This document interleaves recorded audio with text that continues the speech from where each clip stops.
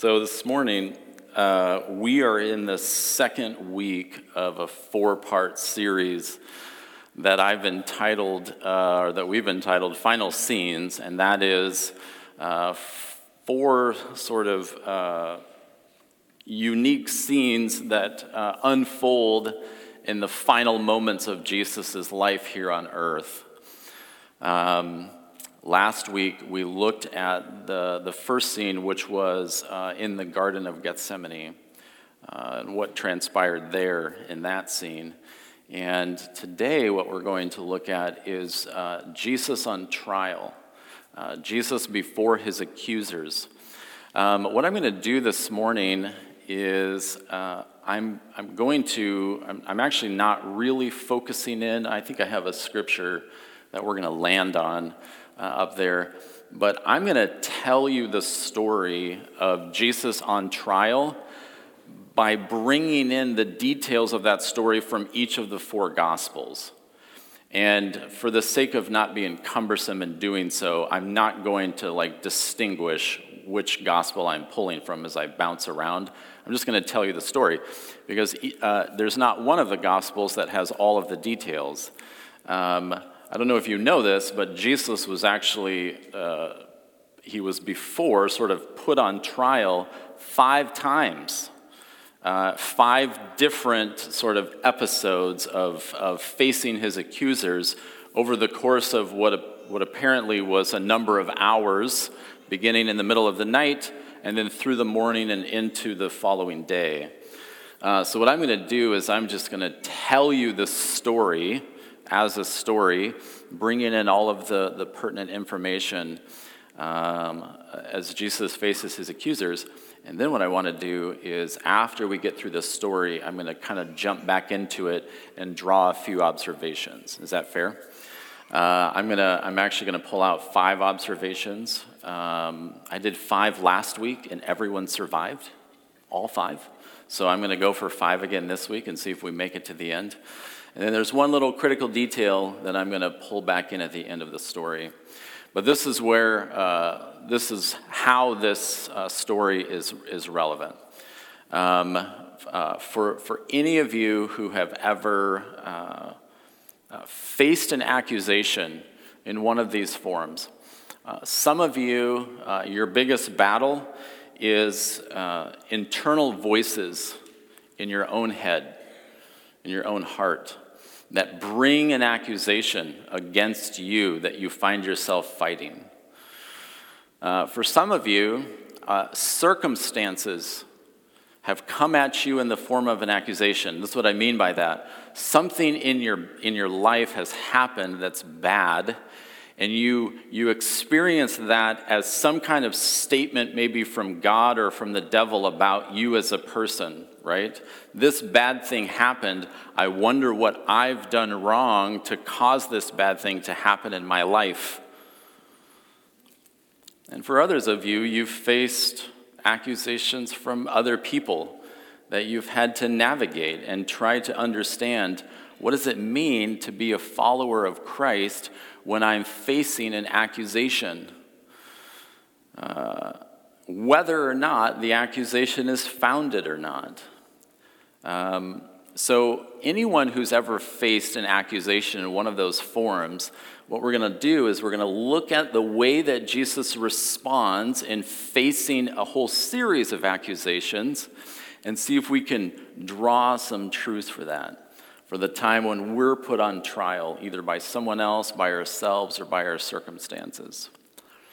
Anyone here ever been the recipient of a false accusation? Oh, good. Was the person who accused you here this morning? Are you sitting next to them? Just wink. Jenny and I used to put each other on trial all the time. We would do it in different ways. When we would go on road trips, my wife would say something like, I will probably need to use a restroom sometime soon. Could you pull over?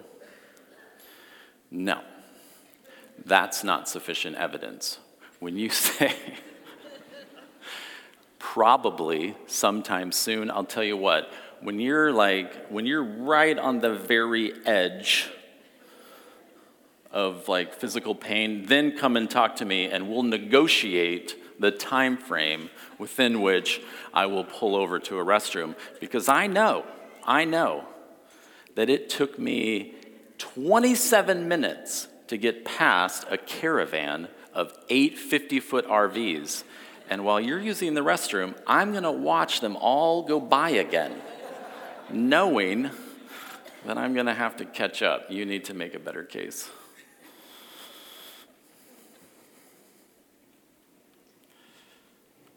Actually, I remember having an epiphany early in my married life that for me, driving was as to Jenny spending.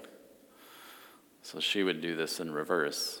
We would be driving and we would pull over and I would say, I think I'm going to buy something to eat. And she would say, do you need something to eat? I don't need something to eat. I want something to eat. Who cares? It's my money. I'll spend my money. I'm going to buy something to eat. And she watches me make that transaction, and she's thinking of all of the little corners that she has cut to save pennies over the last 2 weeks, right? Watching me pilfer it away for a cheeseburger that I don't actually need.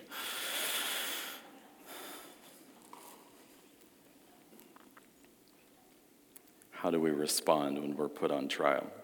Here's the story. Jesus, where we left off the story last week, Jesus was captured. He was betrayed by one of his closest friends who sold him out for money. He was captured and he was taken away. Well, the story begins with him going to a man named Annas. Annas had previously been a high priest. The term high priest is used in a very specific way, but also in a general way. So it could be used to describe all of the leaders within the priestly group. They were referred to in the scripture as high priests, but there was also an office. There was one high priest, right? Annas is not the high priest, but he's the father-in-law of the high priest. And so when Jesus is captured, he is brought before, with a fairly small cohort, he is brought before Annas. And the first sort of little trial begins. And the way that it begins is Annas asks Jesus to defend his teachings. So he says, I want you to tell me what it is that you have been saying to all of the people through your teachings. I want you to relay to me what you've been teaching, and then I want you to defend it. Jesus responds to this first question. He says, all of the teaching that I've done has been done in a public setting. There has been no secrets. There has been nothing that has been kept privy to a few. All of my words have been a matter of public record. You can ask anyone the question as to what it is that I've been up to, and anyone can tell you.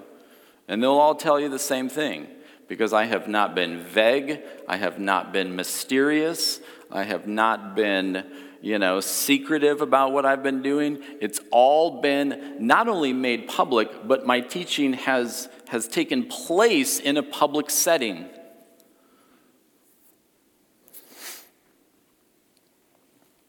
One of the men standing next to him smacks Jesus for this response. How dare you answer the priest that way? Jesus turns to him and says, if if I've said something wrong, tell me what it is. Otherwise, why are you hitting me? Annas doesn't get very far. It's not going well. So they bring in the high priest, Caiaphas. So they go from where they're at, location undisclosed, and they go to meet with Caiaphas. Caiaphas is the high priest, the big dog. As far as their culture, he was like the mayor, the judge, and the police chief all sort of wrapped up in one. So they bring him to Caiaphas, and then what they do is they arrange with a number of different people who are on board with eliminating this guy. They arrange to have several people bring essentially fabricated stories. They weren't entirely fabricated. There was some, like a little bit of truth in these stories, but they kind of souped them up a little bit to make it sound really damning, right, for Jesus. And as these men are bringing these false accusations, the narrative actually tells us that none of it was sticking. None of it was very convincing or compelling. And actually everyone listening could kind of tell, like, this isn't really going very well. And then it says that two men came forward and said, we remember him saying that he could destroy the temple and rebuild it in 3 days with his bare hands. This guy's obviously out of his mind. And then again, the narrator tells us, and even that accusation kind of fell flat. It didn't really have the weight or the effect that they had hoped. And so Caiaphas brings a razor-sharp clarity to the issue that they take with this man. He says, I want you to answer this question. Are you the Christ, the Son of God?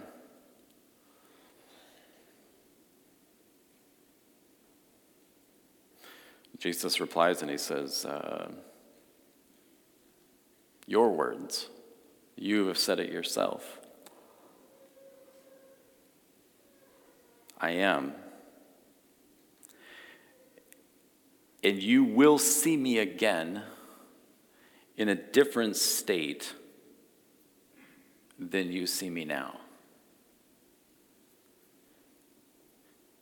You will see me seated at the right hand of power, and you will see me again coming on the clouds of heaven.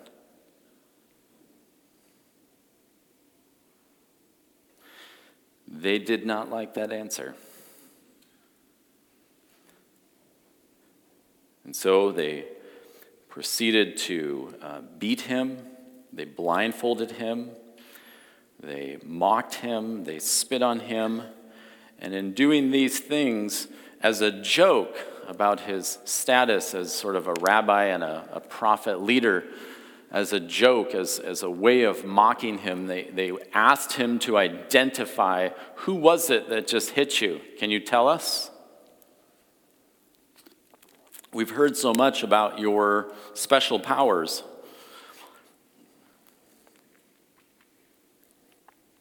So after humiliating him, venting their own rage, they hauled Jesus to Pilate. Pilate is the governor of the region appointed by Caesar. He is the one in charge of that area of the world to make sure that things are kept under control. He's not a Jew. He's a Roman.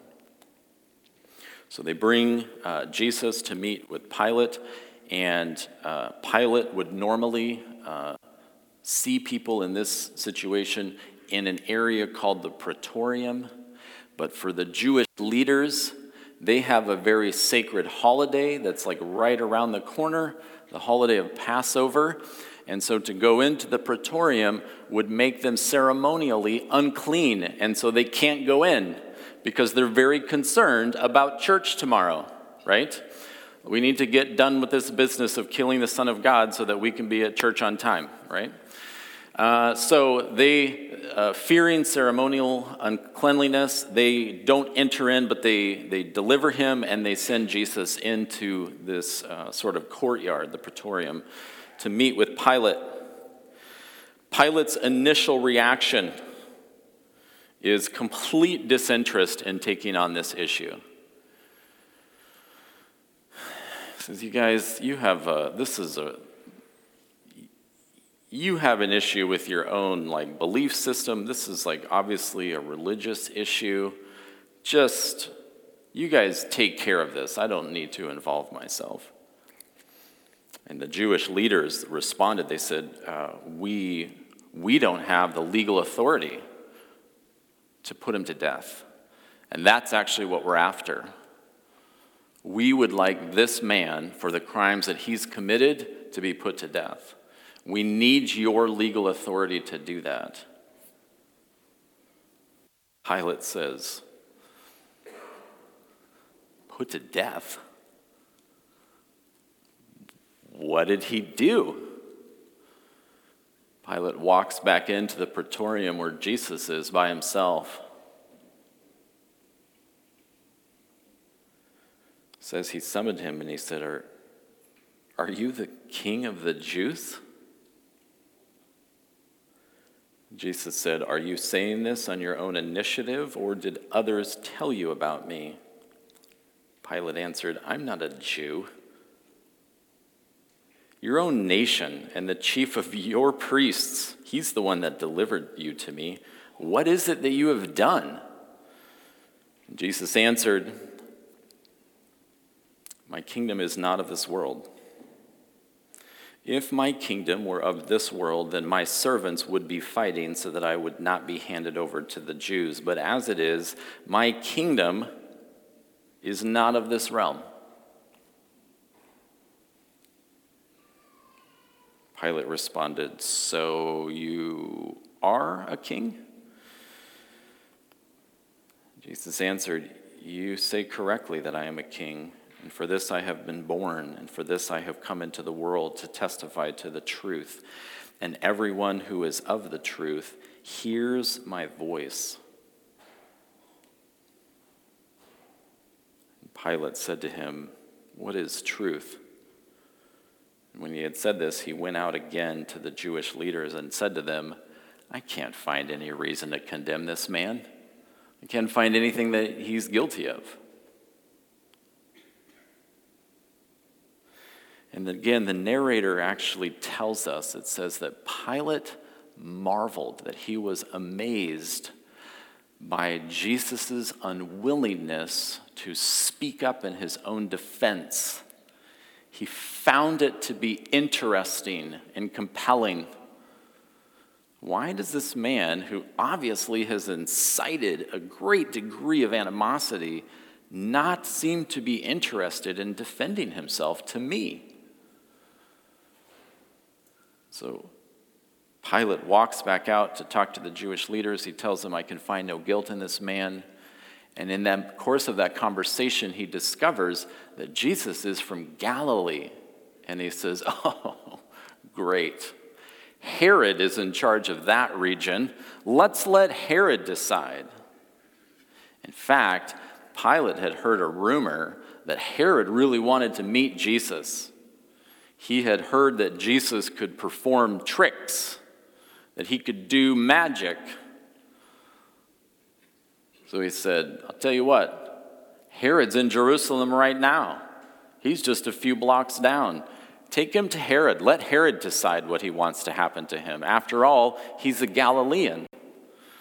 And so Jesus is then taken from Pilate's court to the court of Herod. Herod was quite pleased at the opportunity to meet this man that he had heard so much about. Brought him in before him and his cohort, asked him a bunch of questions, tried to get him to do some tricks for him. I've heard that you can do miracles. Do something for us. And when Jesus did not respond, Herod got quickly bored with the whole affair. So they joked about him a little bit. They put a beautiful robe on him. He says, you know what? I'm not going to deal with this. Send him back to Pilate. And so, once again, Jesus is moved back to the praetorium to meet with Pilate again. The storyteller tells us that Herod and Pilate became fast friends that day because Herod felt that Pilate had done him a favor by letting him see Jesus face to face, even though he was disappointed by the encounter. Jesus comes back before Pilate again. Pilate says, ooh, I like this theme. He's got like a kingly robe on. Let's put a crown of thorns on him. And so they fashion a crown of thorns, put it on his head. And then he comes before the Jewish leaders and he says, you say that he incites people, but Herod and I both, we cannot find fault in him. We'll punish him and then we'll release him. And the men are insistent. No, we want this man put to death. And as this interaction is taking place, Pilate's wife sends a messenger to tell Pilate, don't cause any harm to him. I had a terrible dream last night about that man. You need to back away from this. Gosh. I didn't want this case. The people are all freaking out. Now my wife is telling me how I should rule on this case.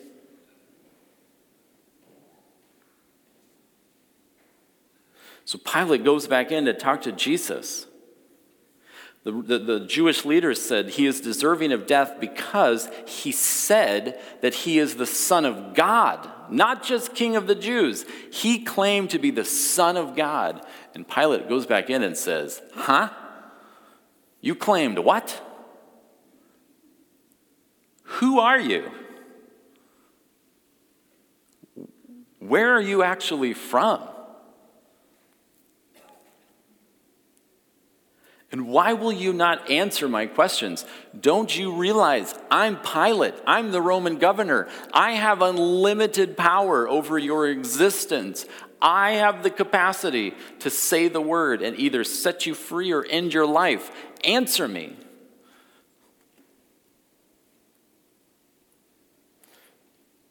Jesus says, you would have no authority over me unless it had been given to you from above. And this was profoundly disturbing for Pilate. The narrator tells us he's looking for any reason he can come up with to let this guy go, because at this point, not only does he know that this guy is innocent, but he finds this guy to be very sort of mysterious and alarming. I don't know what's going on here, but something's not okay.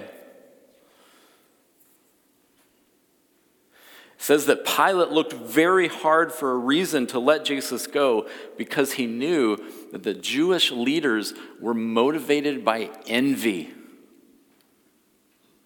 They hated this guy because he was succeeding at what they were failing at, leading people to God.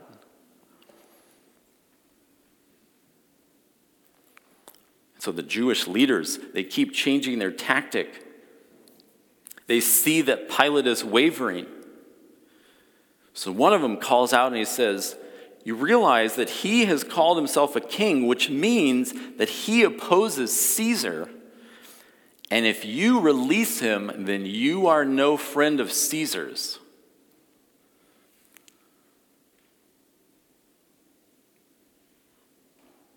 Pilate does not like that claim because Caesar has the power to end Pilate's life. And then in a moment of inspiration, he remembers, oh, right. Every year around this time, I let a prisoner go. I'm going to stack the odds against them, and I'll make them make the call. Okay, guys, here's the deal. Every year around this time, I let one of your prisoners go. You have two options. You don't get to decide this year. You only get two options. I'll let Jesus go, or Pilate picks the worst guy he has in custody, Barabbas. Barabbas is a known murderer, a rebel. He incites riots. He's a thief and a robber. He's the worst guy that he has in prison. He says, okay, here's your options. You can have Barabbas released, or you can have Jesus released. And the Jewish leaders incite the crowd to demand Barabbas' release.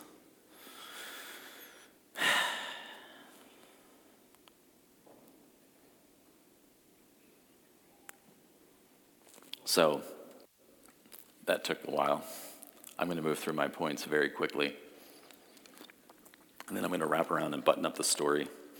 Number one, in light of judgment, live in the light. In light of judgment, live in the light. In John 18:20, Jesus' response to the very first round of questioning is simply this: my life has been lived in the light. What more evidence can I offer you? There is no weapon more powerful to the accuser than deeds done in darkness. Satan is the accuser of the people of God, Revelations 12:10. And Satan, if you're the kind of person who wrestles with accusing voices in your own mind and heart, one of the ways that the enemy is able to work on you is by convincing you to keep things in the dark, because he thrives in the dark. But there's something you need to know. Matthew 10:26. There is nothing concealed that will not be revealed, or hidden that will not be known. This is a principle that's stated throughout the New Covenant, that there is a coming day when everything that is in the dark will be brought to light. I have lived for 40 years, which means I've lived long enough to make some decisions, to make some choices, to do some things that I would prefer to be kept in the dark. But that's not an option, because everything will eventually be brought to light. Why not bring it to light now, while I have the opportunity to deal with it, right? While I have the opportunity to overcome. Jesus says, I've lived my life in the light. There's nothing else to add. Romans 14:12, so then each one of us will give an account of himself to God.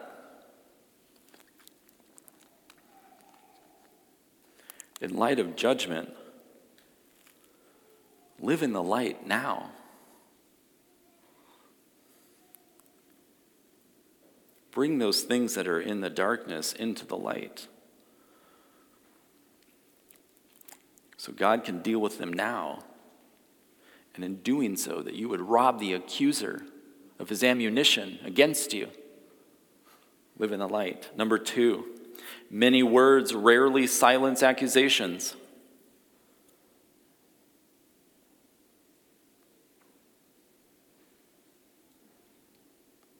Mark 15:5, Pilate marveled at the silence of Jesus. He's amazed by it.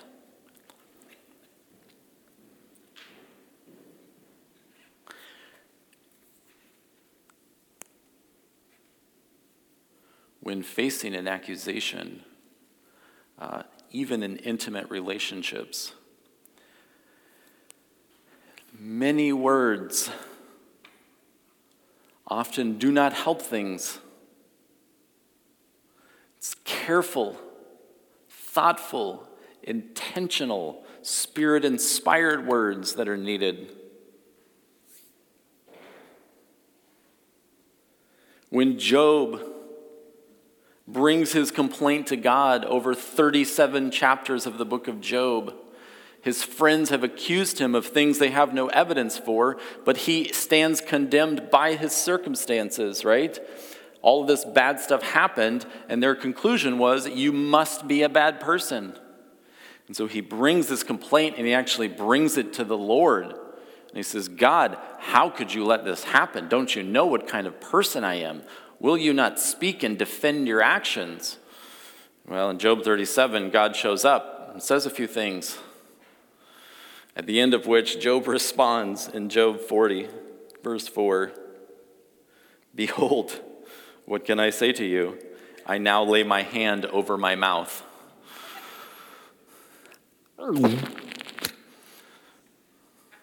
There are times, even in that vulnerable position of feeling attacked, of being accused, there is a time to say nothing.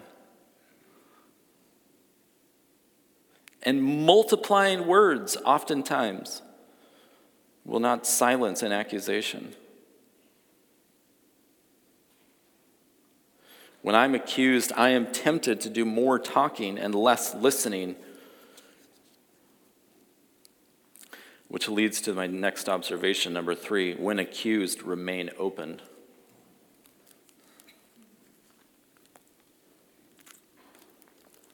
When accused, remain open. Jesus says, if there's something that I've done wrong, show me, please, what it is. Tell me specifically, what is the thing? They have no right and privilege to point out any error in his way. He's not even on the same level as them. And yet in the face of accusation, Jesus remains open. Paul did the same thing. Paul was facing his accuser.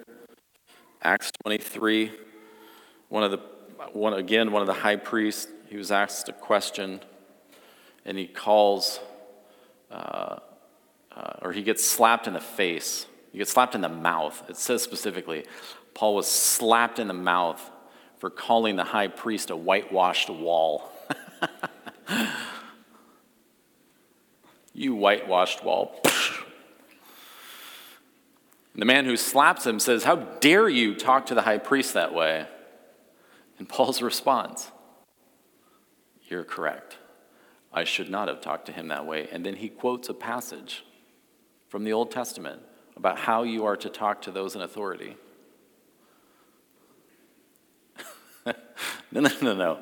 I'm not in the wrong. You don't get to fault me for a little verbal misstep when everything about what you're doing is wrong. When accused, remain open. Take the opportunity to learn something, even if you feel like you just want to prove something. Number 4, when accused, assert your identity. All of the accusations fall flat until this one.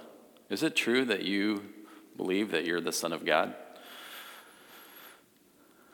Why, yes, I do. That one I'm on board with.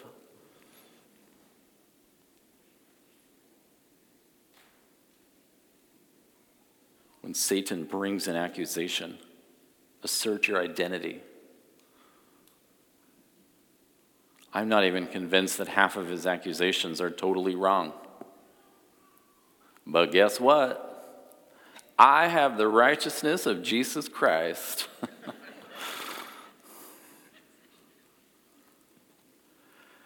Who was perfect, by the way. Galatians 2:20, I've been crucified with Christ, and it's no longer I who live, but Christ lives in me. In the life which I now live in the flesh, I live by faith in the Son of God, who loved me and gave himself up for me. Romans 8:1 and 2, therefore there is now no condemnation for those who are in Christ Jesus.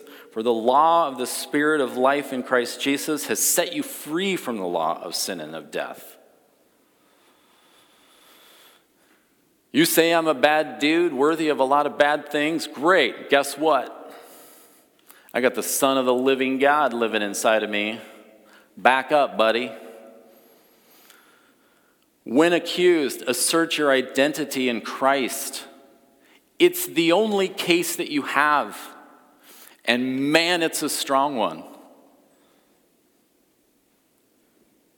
To those who live condemned by your own internal voices, let me tell you yet again, there is therefore no condemnation.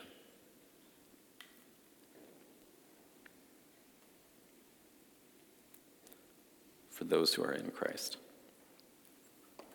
Invite the worship team to come up. Number 5, last one. Your response when accused is a pathway to God's purposes. The way that you handle accusations, either coming from inside you, coming from others, or coming from your circumstances, the way that you navigate those accusations is a pathway to God's purposes. As a final act, Pilate sort of pinched into a decision, requests a bowl of water.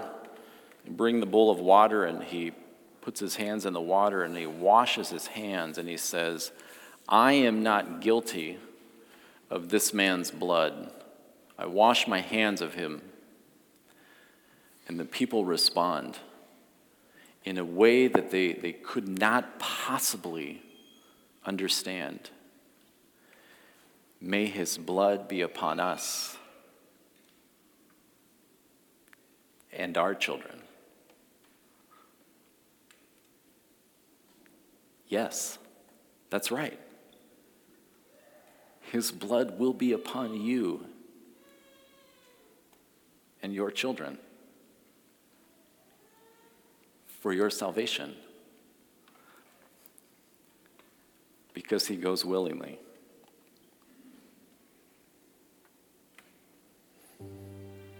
The way that Jesus responds to his accusers was the pathway to God's purposes. I read this last week, and I'll read it again. 1 Peter 2:23 and 24. While being reviled, he did not revile in return. And while suffering, he uttered no threats, but he kept entrusting himself to him who judges righteously. And in doing so, he himself bore our sins in his body on the cross, so that we might die to sin and live to righteousness. For by his wounds, you were healed. By his wounds, his blood is upon you and your children for salvation. Would you stand with me?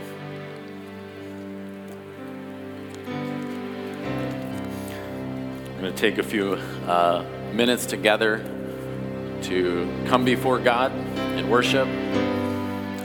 This is a time of not just singing, but of praying and hearing from the Lord. We have a couple of ways that you can respond. We'll have communion stations around the room. Again, it's a celebration of his body broken, his blood poured out for us. He says, do this when you gather together in remembrance of me and my death. You can worship through giving. There are giving receptacles along the back there to support the ministry of Church in New Mount. And then I'll have prayer team ministry members over here. If you have any prayer requests of any kind, would love someone to come alongside of you and support you in prayer, they're available for you now. Let's come before the Lord in worship. So as Aaron was preaching, I recognized that each of those points stood in direct opposition to our culture and the way that my flesh wants to respond when I'm being accused. But then I recognize that when I feel that way, it's because I'm far more concerned about that pain that accusation could cause me than I am about God's purposes being established in my life. So regardless of whether or not there's any truth to those accusations, we're presented with the opportunity to respond in such a way that glorifies God and produces growth in our own life. And I pray that each one of us would have the courage to respond well in those times.